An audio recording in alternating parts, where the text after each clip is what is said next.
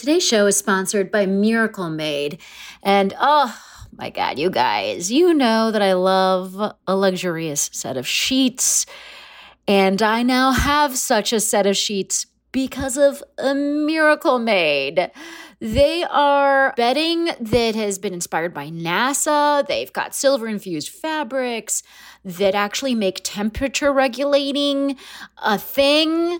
So you're not like getting too hot or too cold or whatever, the whole thing that happens with your body's temperature losing its mind. Miracle Made helps with that. One of the little things that my husband particularly loves about Miracle Made is that it doesn't have as much bacteria as regular sheets because of it's infused with this silver that prevents up to 99.7% of bacterial growth. So it leaves the sheets cleaner for longer. And then the thing for my husband is that it doesn't give him acne, which is like an issue for some people. But more than all of that, it's just luxuriously comfortable and delightful, and it has that cooling feeling while also being cozy. Very hard to achieve those two things at the same time. I mean, Miracle Made, come on, well done. So here's what I think you should do. I think you should go to trymiracle.com/fakethenation and buy some sheets today. And if you order today, you can save 40% off. Use the promo code FAKETHENATION at the checkout, and you'll get 3 free towels and save an extra 20%. So there's just a lot of savings here, folks. Order today. You'll get 40% off. Use the promo code FAKETHENATION. Go to trymiracle.com/FakeTheNation. And Miracle's so confident in their product, it's backed with a 30-day money-back guarantee. So if you're not 100% satisfied, which I don't see happening, you'll get a full refund. Upgrade your sleep with Miracle Made. Go to trymiracle.com/FakeTheNation and use the code FakeTheNation to claim your free 3-piece towel set and save over 40% off. Again, that's trymiracle.com/FakeTheNation to treat yourself. Thank you, Miracle Made, for sponsoring this episode. Fake the Nation, episode 209. Hello. This is Fake the Nation, where we talk about news, we talk about politics, and where we try to decipher the seeming English spoken by the President of the United States. I'm your host, Negin Farsad. And is it November yet? Because I got a vote burning in my pocket. Today, we're going to talk about Donnie and the pandemic. We'll also talk about Amazon and the GOP. What is it exactly? I am so excited by today's panel. They're both veterans of Fake the Nation, which is the kind of show that really makes my heart sing. Host of the podcast This Day in Esoteric Political History. It's a Radiotopia podcast. You've seen his handiwork all over WNYC and 538 and 30 for 30. And oh my God, he's just prolific and amazing. And he has substitute hosted here before, and he's wonderful. And his name is Jody Avirgan. Hey, Jody. Hello. Thanks for having me on again. My head's still spinning from that resume. Yeah. And oh my gosh, this woman is the host of the podcast Kill Me Now, and she's had me on, which was one of the more delightful 45-minute periods of my life. She has I've seen her kill on multiple stages around America. She is the author of the new book, Yes, I Can Say That When They Come for the Comedians, We're All in Trouble, which is available July 28th. That's available for pre-order, which means you should be pre-ordering immediately. She's fantastic. We love her. She's Judy Gold. Hey, Judy. Hey, thank you. Thank you very much. I don't know if I lived up to Jody's resume, but you know. That was pretty good, actually. Yeah. You liked it? Okay. Yeah, I was into it. I'm ordering the book as we speak. You better. It's really good. Okay. By the way, Jody, you don't know this, but your name is triggering for Judy. You want to explain why, Judy? Yes. So Jody, when I ran the New York City Marathon, when you run the marathon, not to brag, it was 23 years ago. Anyway, they put you put your name on your shirt so that the people will cheer for you. And so my ex, she put my name on my shirt, and the U looked like an O. And I was running, and everyone's like, "Go, Jody!" And I'm like, "It's Judy. It's Judy. And then like by the end, when I couldn't breathe, I was like, it's Jody. It's just Jody. I'll be Jody. So my name takes you to your most frustrated and exhausted moments of your life. Yeah. I always think of that when I hear the name Jody. Yeah. Yeah. Good. 23 years later, Jody, you still have that. You will have that power. Yes. All right. Well, you know what, guys? Let's get into topic number 1. Okay, so Trump gave a speech yesterday that could, at best, be described as self-referential performance art in experimental English. My question is, what was he talking about, and did we learn anything? Initial thoughts, Judy. I know you love a nice Trump rant. This whole uncabaret thing that he's doing, it's not working. It makes no sense. He rambles on. He's using the Rose Garden, because he can't do his rallies. I really think of him. Yeah. You see him at when he was doing the rallies. He is like a bad hack comic. He repeats the same material over and over again. It's in the same speech. Right. In the same speech. He's definitely losing it. He has no idea what he's talking about. And, you're running this campaign like you ran the campaign in 2016, and it's not the same candidates. It's not the same zeitgeist. Everything is different now. But he's so dumb, and he's all about distraction. It's all about distraction. That's all it is. He's so frustrating. Jody, like what the named reason for this press conference was that it was about China, the Hong Kong Autonomy Act.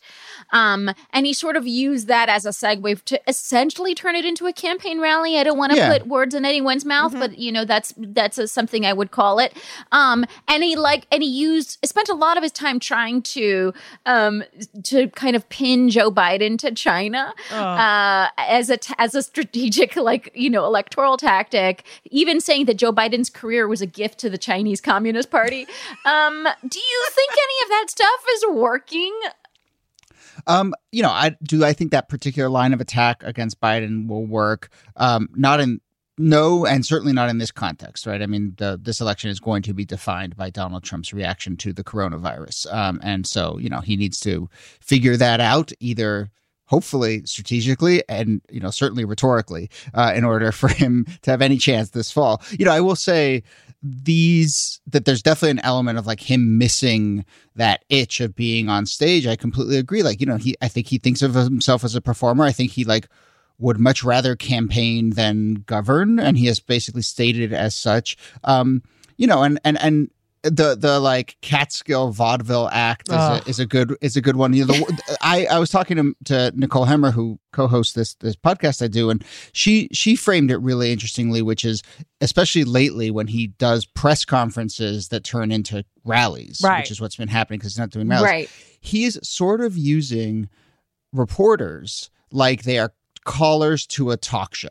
And if you really think of him as someone who fashions himself as a, drive time, Rush Limbaugh type talk show host, which I think is probably his most natural state, probably what he was planning for post 2016 before he caught the fire truck and won the election. I would say that use of reporters is really fascinating where he just wants them to use them as he expects them to be okay with him using them as props to continue to make his points. And then when he gets challenged or when he gets pushback, he would react the same way. Wait, this is my show. Why in the world would you stand up to me or fact check me? This is my show. It's like a crowd work show. Right. And the crowd hates his guts, except for OANN or whatever Right. And so he's trying to build that bubble around him. And, as you said, Judy, trying to go back to the same playbook. And that playbook is just not working. And it will likely not work. And it is. I really do love that radio show analogy because it really has, if you ever listen to, whenever I go home and I have to drive a car, I'm always flipping through the radio stations and I find it fascinating just to spend 3 to 5 minutes on a nice conservative talk radio channel because I oftentimes can't follow the line of argumentation, you know what I mean? On some of the like shittier ones, especially.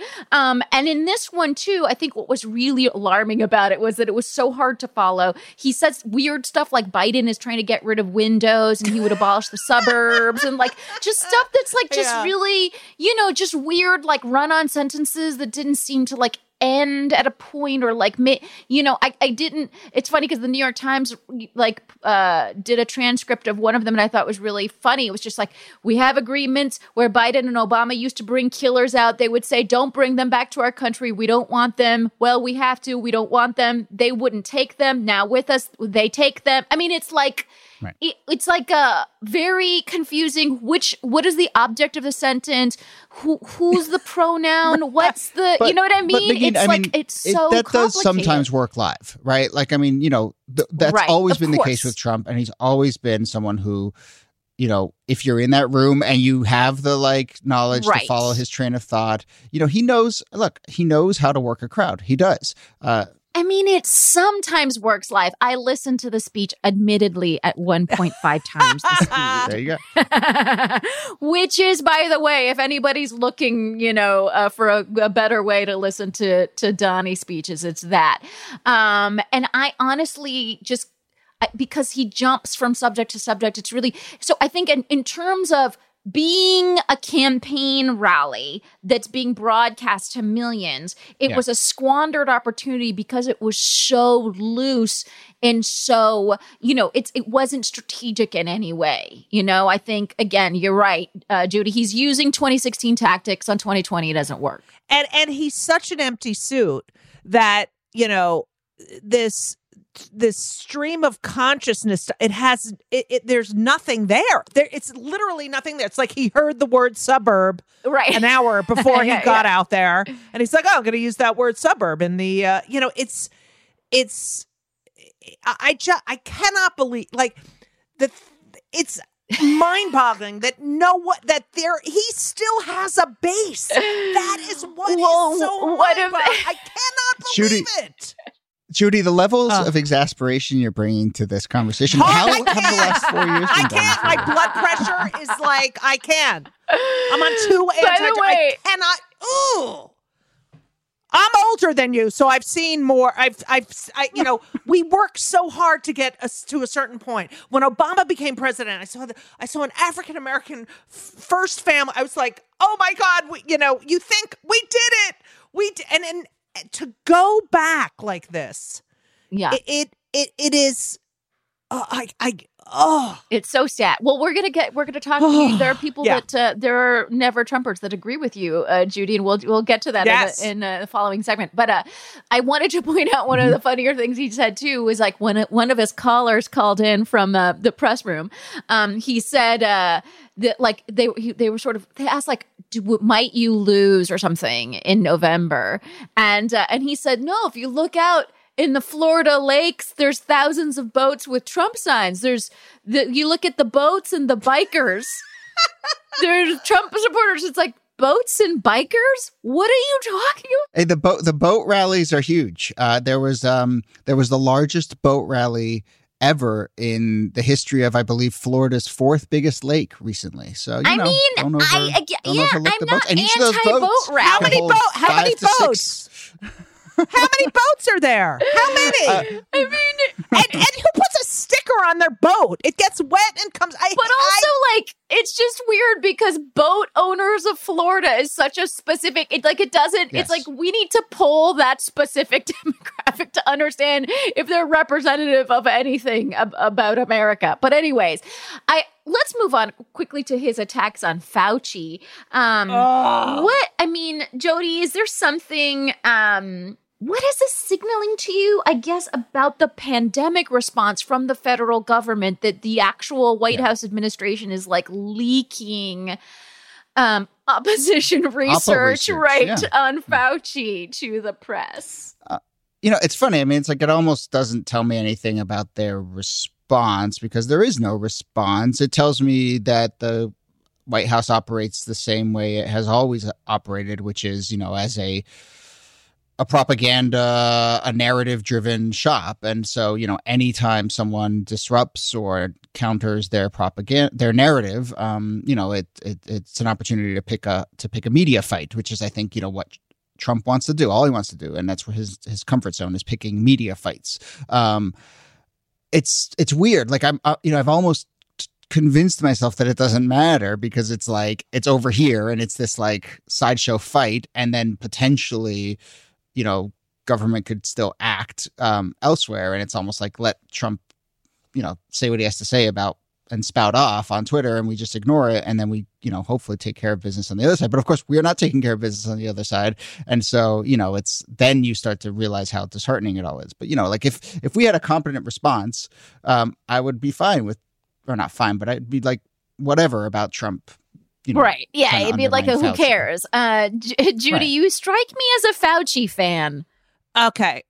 Here's the thing about Dr. Fauci. I lived through the AIDS crisis, and he was who we turned to during the AIDS crisis. I know him from that time period, and That's interesting. Honestly, I haven't heard very many people say that, so that's really interesting. Yeah. So that, for me, when I hear his name, that is what I think of. And how, talk about opposition. Reagan couldn't even say the word AIDS till 1987. Right. And if you look at I did, for my book, I did research about when the AIDS epidemic came out, these press conferences that they would do, they were laughing like, "Oh, do you have it?" It was a joke.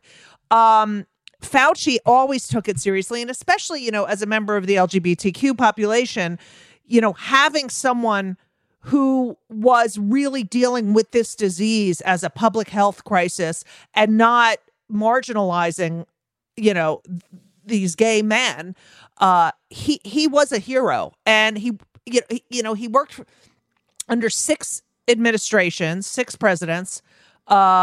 He is a public servant. The way he denigrates public servants, Vindman, these people who have given their life's work, when he bone spurt, like when he only cares about himself, it is, I know it's I'm getting way too emotional about it, but it is unconscionable. This man is, trying to deal with the public health, and Trump doesn't care that he spent his life, helping find, vaccines and no, and you know what, Judy, you're correct amounts emotional about it, because over 100,000 people have died. So I feel like this is exactly the right level of just exasperation and sadness. I want to shift gears a little bit, and again, I bring it up with no real thing to say about it other than it's alarming, other than it's also, it's just, it again, like you were saying, Jody, if the government, if the federal government was handling the pandemic and had great plans and blah, blah, blah, then this wouldn't matter, right? But like, it's just yet another sign that's sealing shut the coffin on the federal government doing anything. And I've been getting emails, we have listeners in New Mexico and Texas who keep emailing me about like wait times on testing, and now that there's more testing, in fact, there is in fact more testing, but still not enough testing. I got a message from someone saying they had to wait 4.5 hours. And what if you can't lose that kind of income in your day to spend 4.5 hours to get tested? And I also have gotten emails, getting testing results it takes about a week now. So you're getting tested on a Tuesday only to find out the following Tuesday if you were in fact had COVID. And the reason for that is because, the labs are overwhelmed and they can't get the results out and blah, blah, blah. So, and it's also most contagious during that time. During that time. Exactly. And so it's like we didn't set up any kind of infrastructure to help out these labs labs, to like get the testing regimen in order. I mean, it's just still a total fucking free-for-all. Well, who's we? All right, there were plans at the end of 2016 and into 2017. No, you're right. Exactly. They dismantled. Right. Exactly. True that. So let's quickly, before the segment is over, turn our attention to unemployment benefits. The White House is signaling some weakness to extend. By the way, if you don't know, I feel like everybody absolutely knows, the end of July marks the end of the pandemic relief, the extra $600 you get on unemployment. So it's also weird because the Senate's not even coming back into session until July 20th, which is just 5 days before the expiration of those benefits. So it just feels rushed and weird, and there's no like real positions taken by anybody except for the Democrats are in favor of extending. So there's talks of like maybe reducing the benefit. There's people that are against the benefit altogether, of course. I guess, do you guys have any thoughts on where this might land, Jody? I mean, I have almost had to shut down anytime I start to think about how deep this economic crisis is going to be. I think we've, the health crisis as well. But I mean, I think we are only at the very, very, we're starting to just peer over the cliff. And it's really scary. And, I think one thing I certainly feel deep in my bones is just how, I'm curious to see what happens to what sound Judy makes when I mention Mitch McConnell's name. But there we go. That was guttural. That was guttural. That was deep from the depths. But, to think that Congress and the Senate are not there 24 hours a day trying to figure this out and just do their jobs. I know. Is How just are they not incredible there? to me. And I've been doing, this history podcast, and we recently talked about Watergate, and Watergate was another moment where it was like government in crisis. We're trying to figure things out. And one thing I noticed in my research was the first articles of impeachment against Nixon were filed at like 8 p.m. on a Saturday. It's like they were working on a weekend because it was serious. People took it seriously, and it's like they're just not even there. Much less, putting aside what they're going to actually do when they get back, if anything. But Judy, Moscow Mitch is in the middle of an election and probably, I think, a tough race ahead of him, right? Yeah. Yep. If he wants to get reelected, he probably wants to give the people of Kentucky a financial lifeline in exchange for votes. Do you think that... It's like they've done it before, right? Republicans have actually given, pandemic relief before in a meaningful way. And now we're in the middle of an election. It's just like the worst. Why couldn't this pandemic be? It's anyways? the it's like because Republicans get to like abandon their actual ideal. Right. I mean, not that I want to see anyone's American suffer. I want there to be pandemic relief, but it's like it's annoying because we're seeing Republicans just be liberal, just kind of like bi-curious when you're in college and you just make out with a girl. Like that's what they're doing because it's an election year and it sucks. Right. And the idea that, first of all, they call us Democrat. They won't say Democratic anymore because they're so horrible to the core. They have to have rat be the end of the word, the last syllable. But first of all, I just want to mention while we're talking about this, today is tax day. I got my tax. Oh, yeah. I want to write, fuck you. I just want to write, that's what I just, fuck, I'm not paying my fucking, this motherfucker in the White House, he doesn't pay his taxes. All these people do not pay. And yet, all these companies getting all this aid from the Fed, they're happy to cash their checks. They're happy to call the government, less government, except when they're writing a check to me. And it's so fucking frustrating.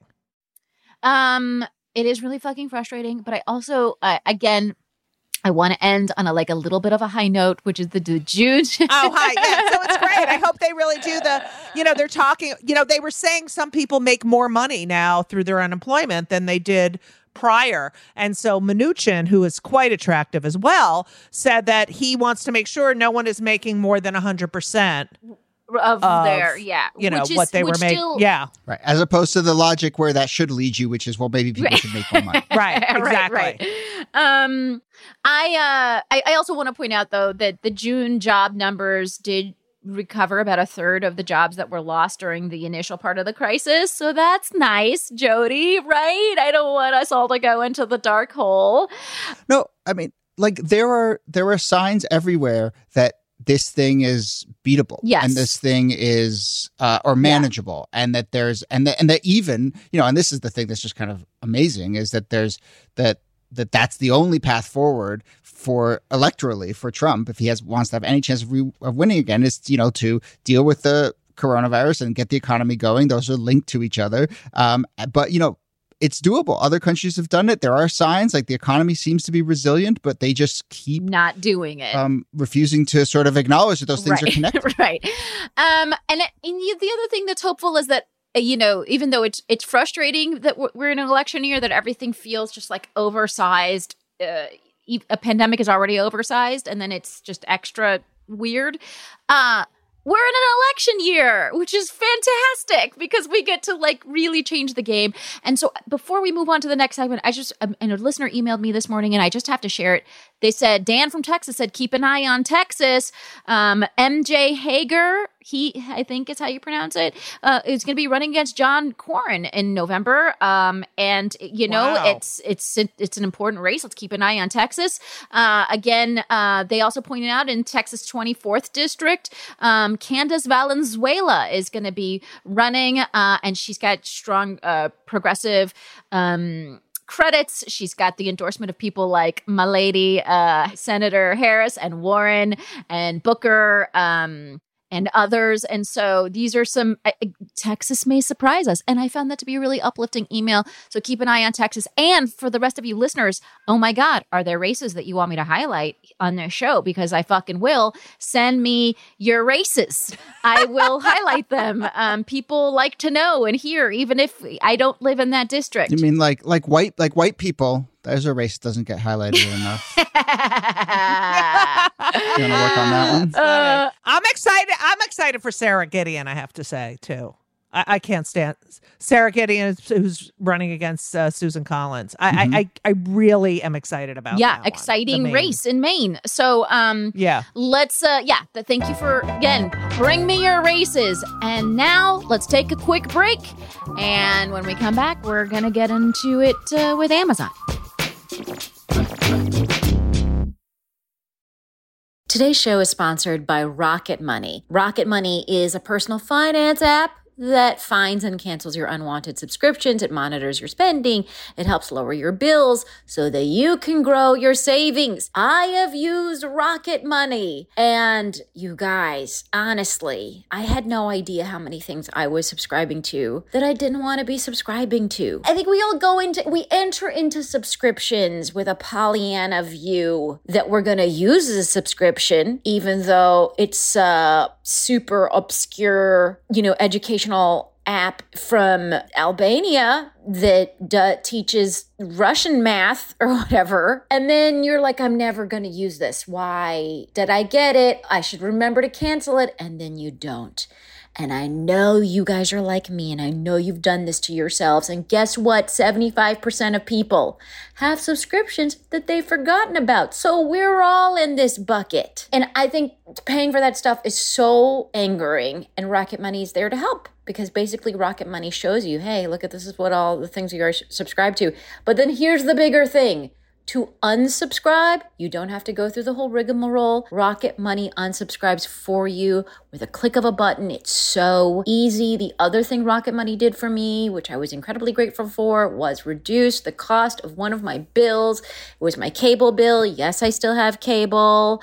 Rocket Money has over 5 million users that have saved a total of $500 million in canceled subscriptions, saving members up to $740 a year when using all of the app's features. I mean, that tracks for me and for the number of things I was paying for that I'm frankly ashamed of. So thank you, Rocket Money, for like fixing the shame glaze on my life. So stop wasting money on things you don't use. Cancel your unwanted subscriptions by going to rocketmoney.com/fakethenation. Again, that's rocketmoney.com/fakethenation. rocketmoney.com/fakethenation, you guys. That's not just the sound of that first sip of Morning Joe. It's the sound of someone shopping for a car on Carvana from the comfort of home. That's a good blend. It's time to take it easy, like answering some easy questions to get pre-qualified for a car in minutes. Talk about starting the morning right. Just like customizing your terms so your car fits your budget. Visit Carvana.com or download the app to experience car shopping the way it should be. Convenient, comfortable.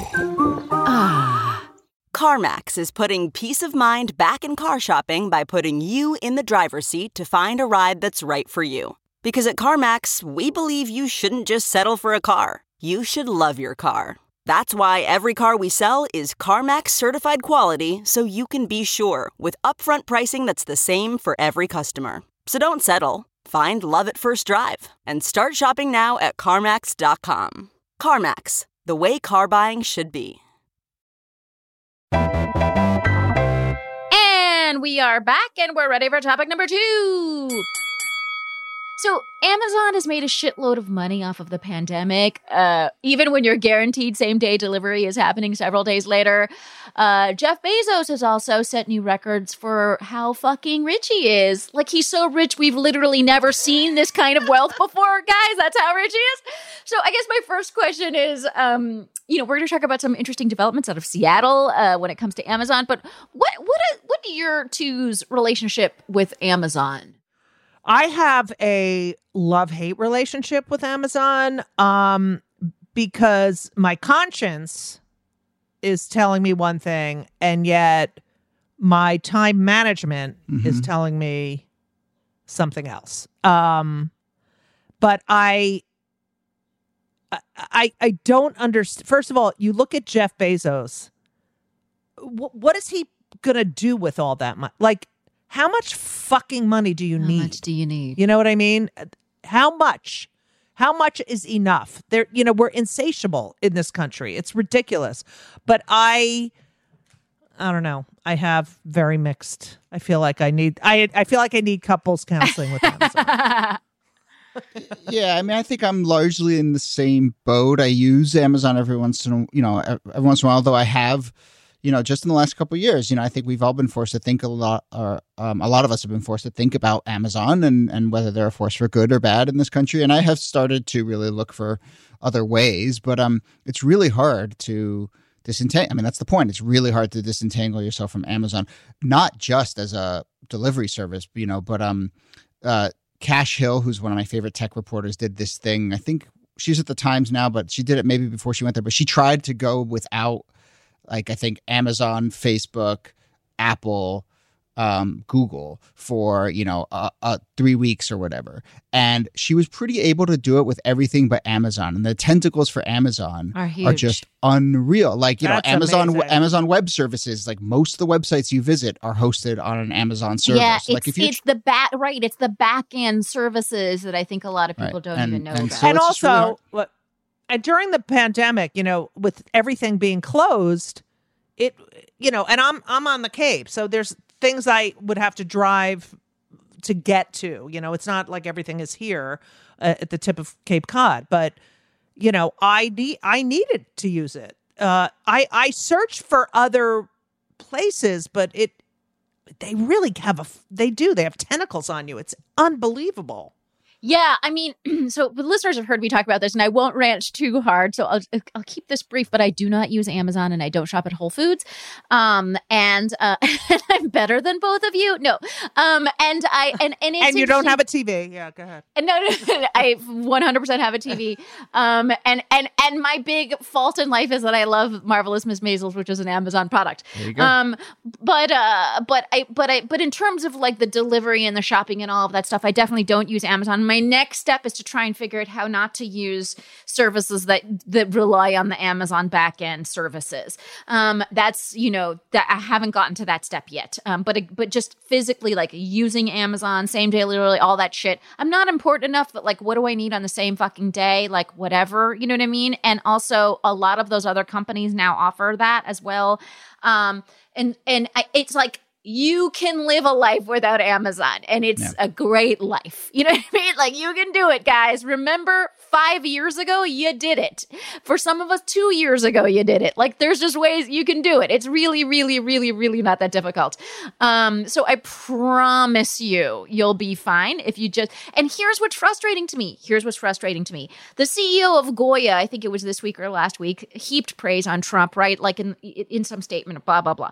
And then there was a boycott organized against Goya because that CEO. Now, all he did was heap praise on Donnie, and that's awful, and fuck that. But at the same time, these same people that are boycotting Goya products can't boycott Amazon, who's done far more harm than a Goya product, you know what I mean? In terms of their relationship to workers, in terms of their monopolistic tendencies, in terms of, Yeah, I think go on and on. I think you're right that we're living in a moment where there is sort of consumer and grassroots activism, but with something like Amazon, that's not going to come certainly from individual choices are not going to be the thing that changes. And certainly I don't think even a consumer boycott. But, we're also seeing glimpses of like where the real levers of power are. And like those could really start to go after Amazon. Sure. And so like, Facebook is being legitimately hit by like companies that are deciding to divest from Facebook in some way. Right. That's because of public pressure. Now, would Nike ever announce like, we're not going to ship through Amazon? Like those are the things that are going to start to move it. Not to mention, they should tax Amazon at a certain rate and Jeff Bezos should be taxed at a certain rate and all those other government interventions.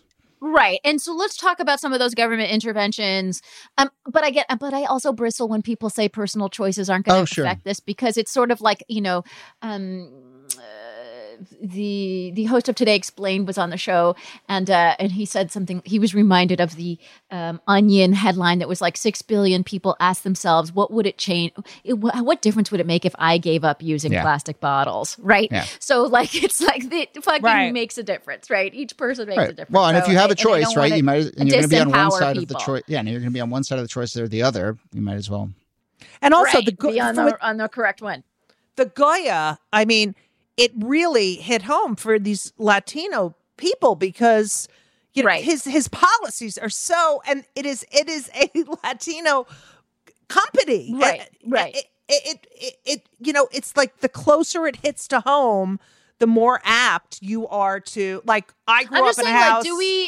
Like, do we need a deep fake of Jeff Bezos saying nice things about Trump to get people to stop probably? I grew up in a house. In our house, growing up, no German cars. We weren't no Ford, because he was anti-Semitic. My mother was a total boycotter. Boycotter. Yeah. Right. Well, okay, let's talk about government interventions, though. Jody brought those up, and those are where the fucking real meat is at. So there's a jumpstart tax now in Seattle. And basically they're going to basically tax companies with high paid employees. So it's not exactly, taxing Amazon's excessive profits, which I've been arguing for forever. There should be an excessive profits tax because of the pandemic. But it is doing something. And that something is that businesses with at least $7 million in annual payroll will be taxed 0.7% to 2.4% on salaries and wages spent on Seattle employees. So it starts at, if you make $150,000 a year, that's where it starts. And then it tiers up. And it caps at 2.4%. And that's it. Really kind of any company with at least $7 million in annual payroll, but really that's targeting Amazon for Seattle, and they could bring in $200 million, which Seattle vows to use on pandemic relief in year 1, and then various other programs in year 2 and 3. What do you guys think of this move by Seattle City Council? I like it. Look, I'm not a socialist, but my kids went to public school. I feel like you gotta contribute your fair share. And I think these large corporations get away with so much. And again, on tax day, when I got that email from my accountant, I'm happy to pay a little more if I know where it's going and I know that I am contributing and other people and other companies are contributing as well. I don't know. I mean, right. Jody, critics are saying that like this might actually encourage companies to move to another city. That's always the argument, right? And I guess there's only one way, and it tends to work, and it tends to have a chilling effect. And I think, this is finally, maybe we're seeing someone call that bluff, and we'll see what happens. I think in general, like, large companies like to be in big cities. Big cities are where the human capital is. And I think sometimes cities don't have the kind of can't imagine another way. And there's a sort of failure. There's a lack of imagination for, there can be another way to do this. And we're starting to see more of that. And sort of along those lines, I wanted to actually point out something that was in this article that we all read about from the Seattle Times about this move that just really struck me. And it's, it's about the Amazon tax, but there's a line in here that says, the Black Lives Matter movement has stirred up Seattle politics, and a tax Amazon campaign put pressure on the city council by threatening to take a proposal to the November ballot. And I just, like, in one sentence, you have a racial justice movement connecting with taxes about a big company, connecting with pressure on the city council, flowing into an election. And it's one of the first times in my it's remarkable. And that's how politics and power work. It's one of the first times in my life where I felt like the conversation is about everything and about how everything's connected and how everything flows. But just, again, to point out how remarkable this moment is and how remarkable the George Floyd protests are, that they have sparked a tax conversation about Amazon, right? I mean, it's just amazing. Right. And I think we should also point out the way in some, especially depending on what state or region you're in, how like the treatment of Amazon warehouse workers is a Black Lives Matter issue, right? And how the, again, in that sense, it's like you said, it breezes past a lot of these connections, which people might not be making, but that's what's going on.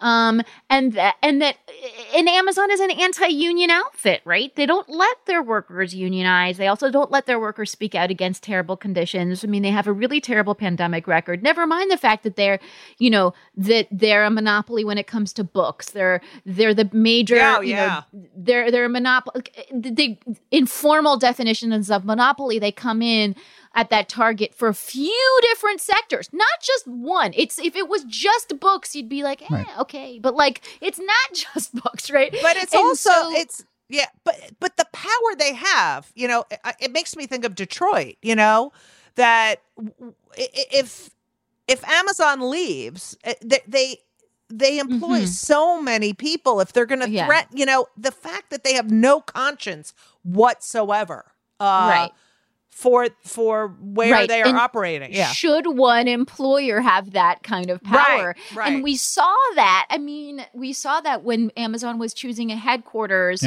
a secondary headquarters. Yes. With those cities, which is that like cities were bending over backwards, and Amazon was just like, what things are you gonna give me? Yeah. No, there was no like, I'm the, Jeff Bezos is the richest man in the world. He doesn't actually fucking need anything. You know what I mean? He could just like do it, and actually maybe contribute to these cities, as opposed to taking things from them. So again, I think what I would love to see happen, which I think is probably happening behind the scenes, is for like a tax like that. And Seattle pioneered the $15 minimum wage. So I think there's this can be again like and $15 minimum wage has really become popular nationally. So maybe there's something like of this jumpstart tax that we can take if a lot of cities bounded together. And a lot of cities are liberal, mind you, then we can see this on a nationwide level. So then Amazon is left to go to, headquarters in the Cayman Islands or something. I think you're trying to get rid of the suburbs. I'm getting rid of Windows.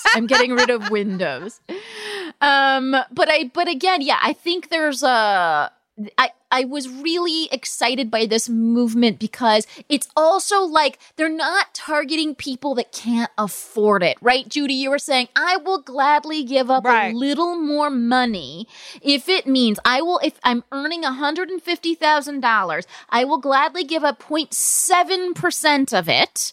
0.7% of it so that the city that I live in can have more pandemic relief. Right. So this is the reasonable thing we're asking people. And if you really, of people who can afford it, can people who make over $150,000 afford it? You know what I mean? And look, I know, blah, blah, blah, blah, blah, 150,000 but, you know, in New York is a different number, in New York, whatever. yeah, exactly. Yeah, exactly. okay. Yeah. So I know. But let's stick with Seattle for a second and really talk about what level of a burden that is. And that maybe it isn't such a burden. You know what I mean? It is. So It isn't. I think it's a great move by the city council, and I would love to see it replicated elsewhere. Any closing thoughts on Amazon? Have I convinced you to stop using it? I can't believe the wife. The ex-wife. She's the 12th richest person in the world. She's the 12th richest person in the world. I know. I can't. It's too much. It's too much money for two fucking people. Well, wait. I have a question. Sorry, I know you're trying to end. Yeah. But do you want to just move on? What's your question? I have one. Okay. No, what's your question? Let's hear. There's something I've been thinking about, which is, where is the billionaire savior in this coronavirus moment? I don't want them to be there. I want them to get taxed, and I want government to be competent or whatever. But is it weird that Jeff Bezos hasn't said, I'm going to give $2 billion to buy masks, or, that Bloomberg hasn't come out and been I'm going to give, and I mean, some have, like the CEO of Twitter has been pretty good, and there's other, but it feels like such a easy moment, missed opportunity. That is so for someone true. to come in That and just be like, I'm going to solve this, and not solve it, but just make a huge statement and buy themselves a lot of goodwill. Right. Literally. Yeah, no, it's baffling. And I think there's organizations I think they're called the Patriotic Millionaires. I think we've talked about them on the show before, like millionaires who believe that millionaires should be taxed at higher rates.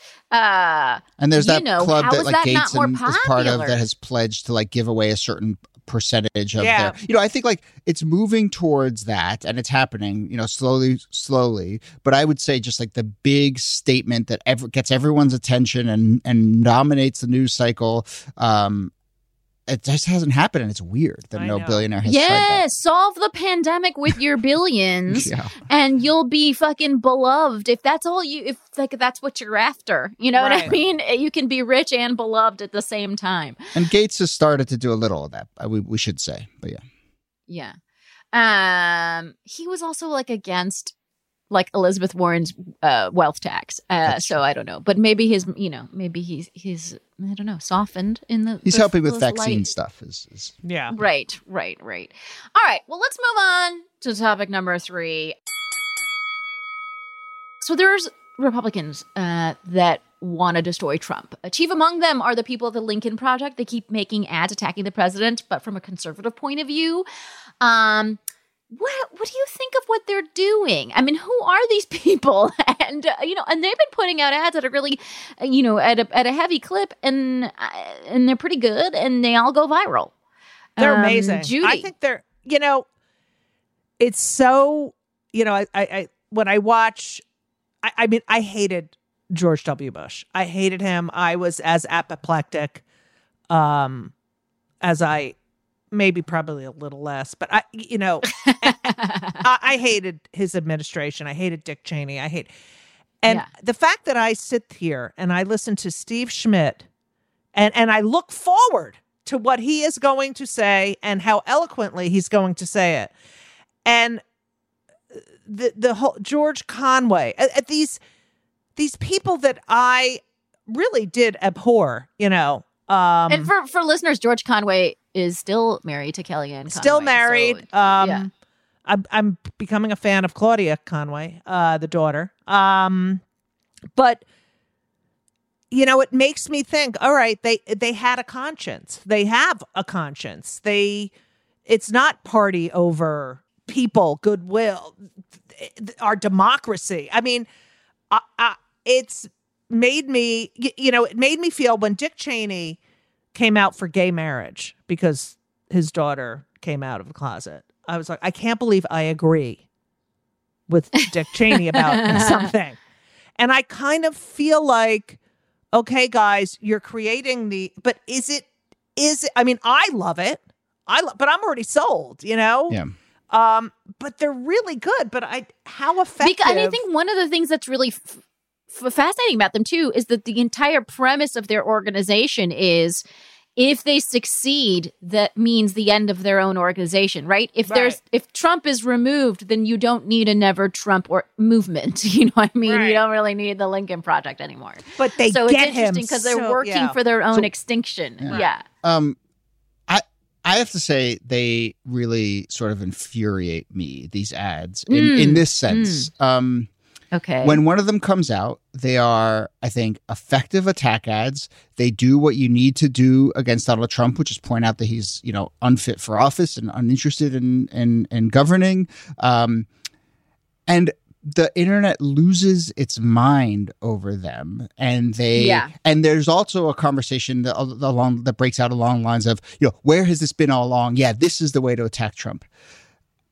Do you remember the ads that Hillary Clinton ran against Trump? They were not policy ads. They were ads that pointed out that he was misogynistic and that he was incompetent and that he should not be handed the keys to our government. Like, some of those Hillary Clinton ads are like basically the same as the Project Lincoln ads. And so why is it that we lose our minds over that line of attack and not that? And it's because she was Hillary Clinton and she was a woman. And for some reason, people feel that when it comes from this like more masculine stance or that it comes from an ex-Republican, it's more effective. The argument against Trump has been there all along.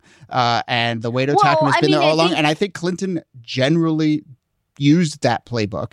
And it's just like a little, so I think it's effective. I think those ads are effective. I think it's the way to go after Trump, but it's just kind of, it's frustrating to me to see that such standard. a good point. That is Although it makes a lot of sense because, when my husband says something to me like, I think you should really consider like seeing your therapist about this one issue or whatever. I'll be like, ugh, what do you know? But then a friend says it and it's a completely different, I hear it completely differently. Right.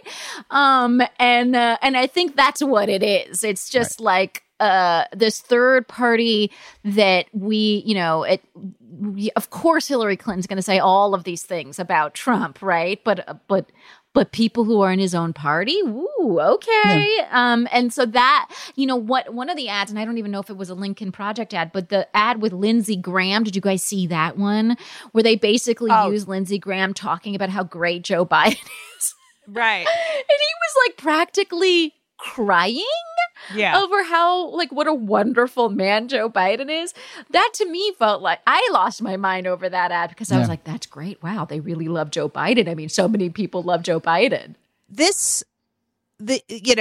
Jim Acosta said it yesterday. He said, we're down to people who are related or who have drank the Kool-Aid, and it's, what is it? Is it that they have? I mean, the fact that Putin has bounties and there's nothing. I mean, right? It's what? And that didn't move the needle for the administration, right? Yeah. I mean, it's to me. I don't understand. Like, what do they have on Lindsay? What do they fucking have on Ted Cruz? I mean, we all know Lindsay's gay. Ted Cruz is a piece of shit.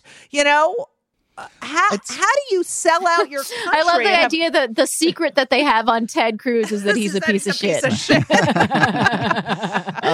it's proximity to power. Like, that is just so hard to shake. And also, I think maybe this is where you were gonna sort of take us, but like that. When we only have two parties in this country and they're so entrenched and you have to choose on one side or the other, and your entire life you've chosen this side, I understand it's not hard to go choose the other side. In other countries where there are more fluid political identities, you would see people kind of jumping ship, so to speak, a lot earlier. But here, like, there's just this capture by both power and political identity. It's so funny because we're like more advanced when it comes to like recognizing sexuality as not necessarily binary, but we're not in politics, right? We're super fucking behind. So I want to see funny, us more politically fluid. Yeah. But here's so George Conway said this about what he's doing. He said, I personally think that the Republican brand is probably destroyed. It's destroyed by it having become essentially a personality cult. And he actually left the party, right? And changed his registration to unaffiliated 2 years ago. And he doesn't envision going back anytime soon. So I guess my question is, are these guys canaries in a coal mine, like signaling to us that the party is dead? Like maybe this is the moment where we go non-binary and we suddenly have more parties, or there's just more voices that can reflect what people actually believe. I guess my question is, I don't know what's going to happen in November. I mean, in my heart, I have great feelings, but I don't know what's going to happen in November, but like, is the party dead? Like beyond, if Trump isn't there to hold together this weird thing that he's sort of holding together, is the party dead? Parties in this country have died before. And I don't want to diminish the fact that Trump is a historical aberration, and what we're going through right now is unprecedented or, historical in those ways. And so, if there was ever a time that the Republican Party would die, it's probably this one. If they, if Biden wins 450 electoral votes and, they flip 6 House seats in the Senate or something, like, I could see that. If I had to bet right now, I would say if we do a podcast in 4 years, I bet you George Conway's voting for the Republican in that election. Yeah, I bet you're right. I think they just go right back to it. Right. What we don't hear about the Tea Party anymore. We hear about Trumpism. True. We look, everything the Democrats do, I don't agree with, but it's true. We need to be more fluid. There is no fluidity. And when one party loses its identity, or it's taken over by a monster, where are those people going to go? Right. But it's only because of Joe Biden. It's only because they like Joe Biden. If it was Hillary again, or Bernie, who knows? Right. Yeah. Yeah. I mean, but think about the wake of the 2012 election. I mean, this is an obvious statement. In the wake of the 2012 election, the GOP writes this memo to itself about what it needs to be. That is where the party was. That was, and it needs to be more inclusive. It needs to be more progressive. It needs to be, it needs to bring in, encourage immigration. And then 3.5 years later, Trump is the front runner. So, I think Trump is world historical destructive force. That said, it's not a leap of imagination to say 3.5 years from now, the Republican Party is back to where it was in 2012. Yeah, exactly. They just, they just wanted to get rid of him. Yeah. In 2012, where Mitt Romney and his like binder full of women was like the scariest prospect. You know what I mean? Yeah. I'll fucking take binders. You know what I mean? Yeah. That's fucking, and I think what's really interesting just about American history is that we did have, we had the Know Nothings, the Whig Party, the Federalist Party, right? We had these, and I think a lot of this action kind of happened at a time where the Republic didn't presume to know everything, yes. and now we're in this, we're kind of stuck in this. The founders knew everything, you know what I mean? Right. At the time, we were like, what the fuck do these founders know? Right. Fucking nothing. Let's build parties. You know what I mean? There's just a little bit more kind of like, let's experiment with what it means. And what's amazing, and what we see in other countries also that have parliamentary systems as opposed to what we have, but what we see in those countries is a little bit more coalition building. So you can't get someone like Donnie. I mean, obviously you have, like, I guess in places like Italy or whatever, but it's a little harder because you need more you need the Green Party to like caucus with, right. The whatever your liberal party is and blah, blah, blah, blah. And you need to make those coalitions in order to get your prime ministership or whatever it is. And I think part of the failure of our imagination is that we don't believe in parties at a local level. One of the things I've done in some past elections is I voted on the Working Families Party line, even though they're carrying almost exactly the same people as the Democratic Party line, just because I'm like, we should have other parties. Yeah, the Working Families Party is meaningful. It should be meaningful, right? And if we can see it at a local level, it's like we're also putting too much importance in what the president, the federal level. Right. What is happening at the local level? Like, you fucking, vote for someone. And I think AOC is a great example of this. Vote for someone who isn't exactly a Democrat. Right. Like I'm down to vote for someone in the Green Party. You know what I mean? But we lack the imagination to do it at the local level where I think we could really make gains. It's interesting because one of my sons is not registered to vote, and it's because he has oppositional defiance disorder, I've decided. But anyway, and I said to him, and he really wants an air conditioner, and I said, you're not getting an air conditioner until you register to vote. I literally said that to him yesterday.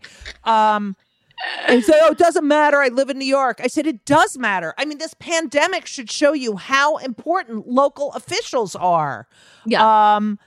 And it really does matter. Yeah. I mean, look at Cynthia Nixon. She ran really to move the party left. Yeah. And to move Cuomo left. That was her goal. And it seems to work a little. I mean, even Biden's going a little. In that case, I feel like it got rid of the what were they called? The Democrats who were caucusing with Republicans. The IDC in New York State. So I feel like, it was a pressure. She put a pressure on that system. Right. That was kind of blocking a lot of, legislation that New Yorkers wanted. Right.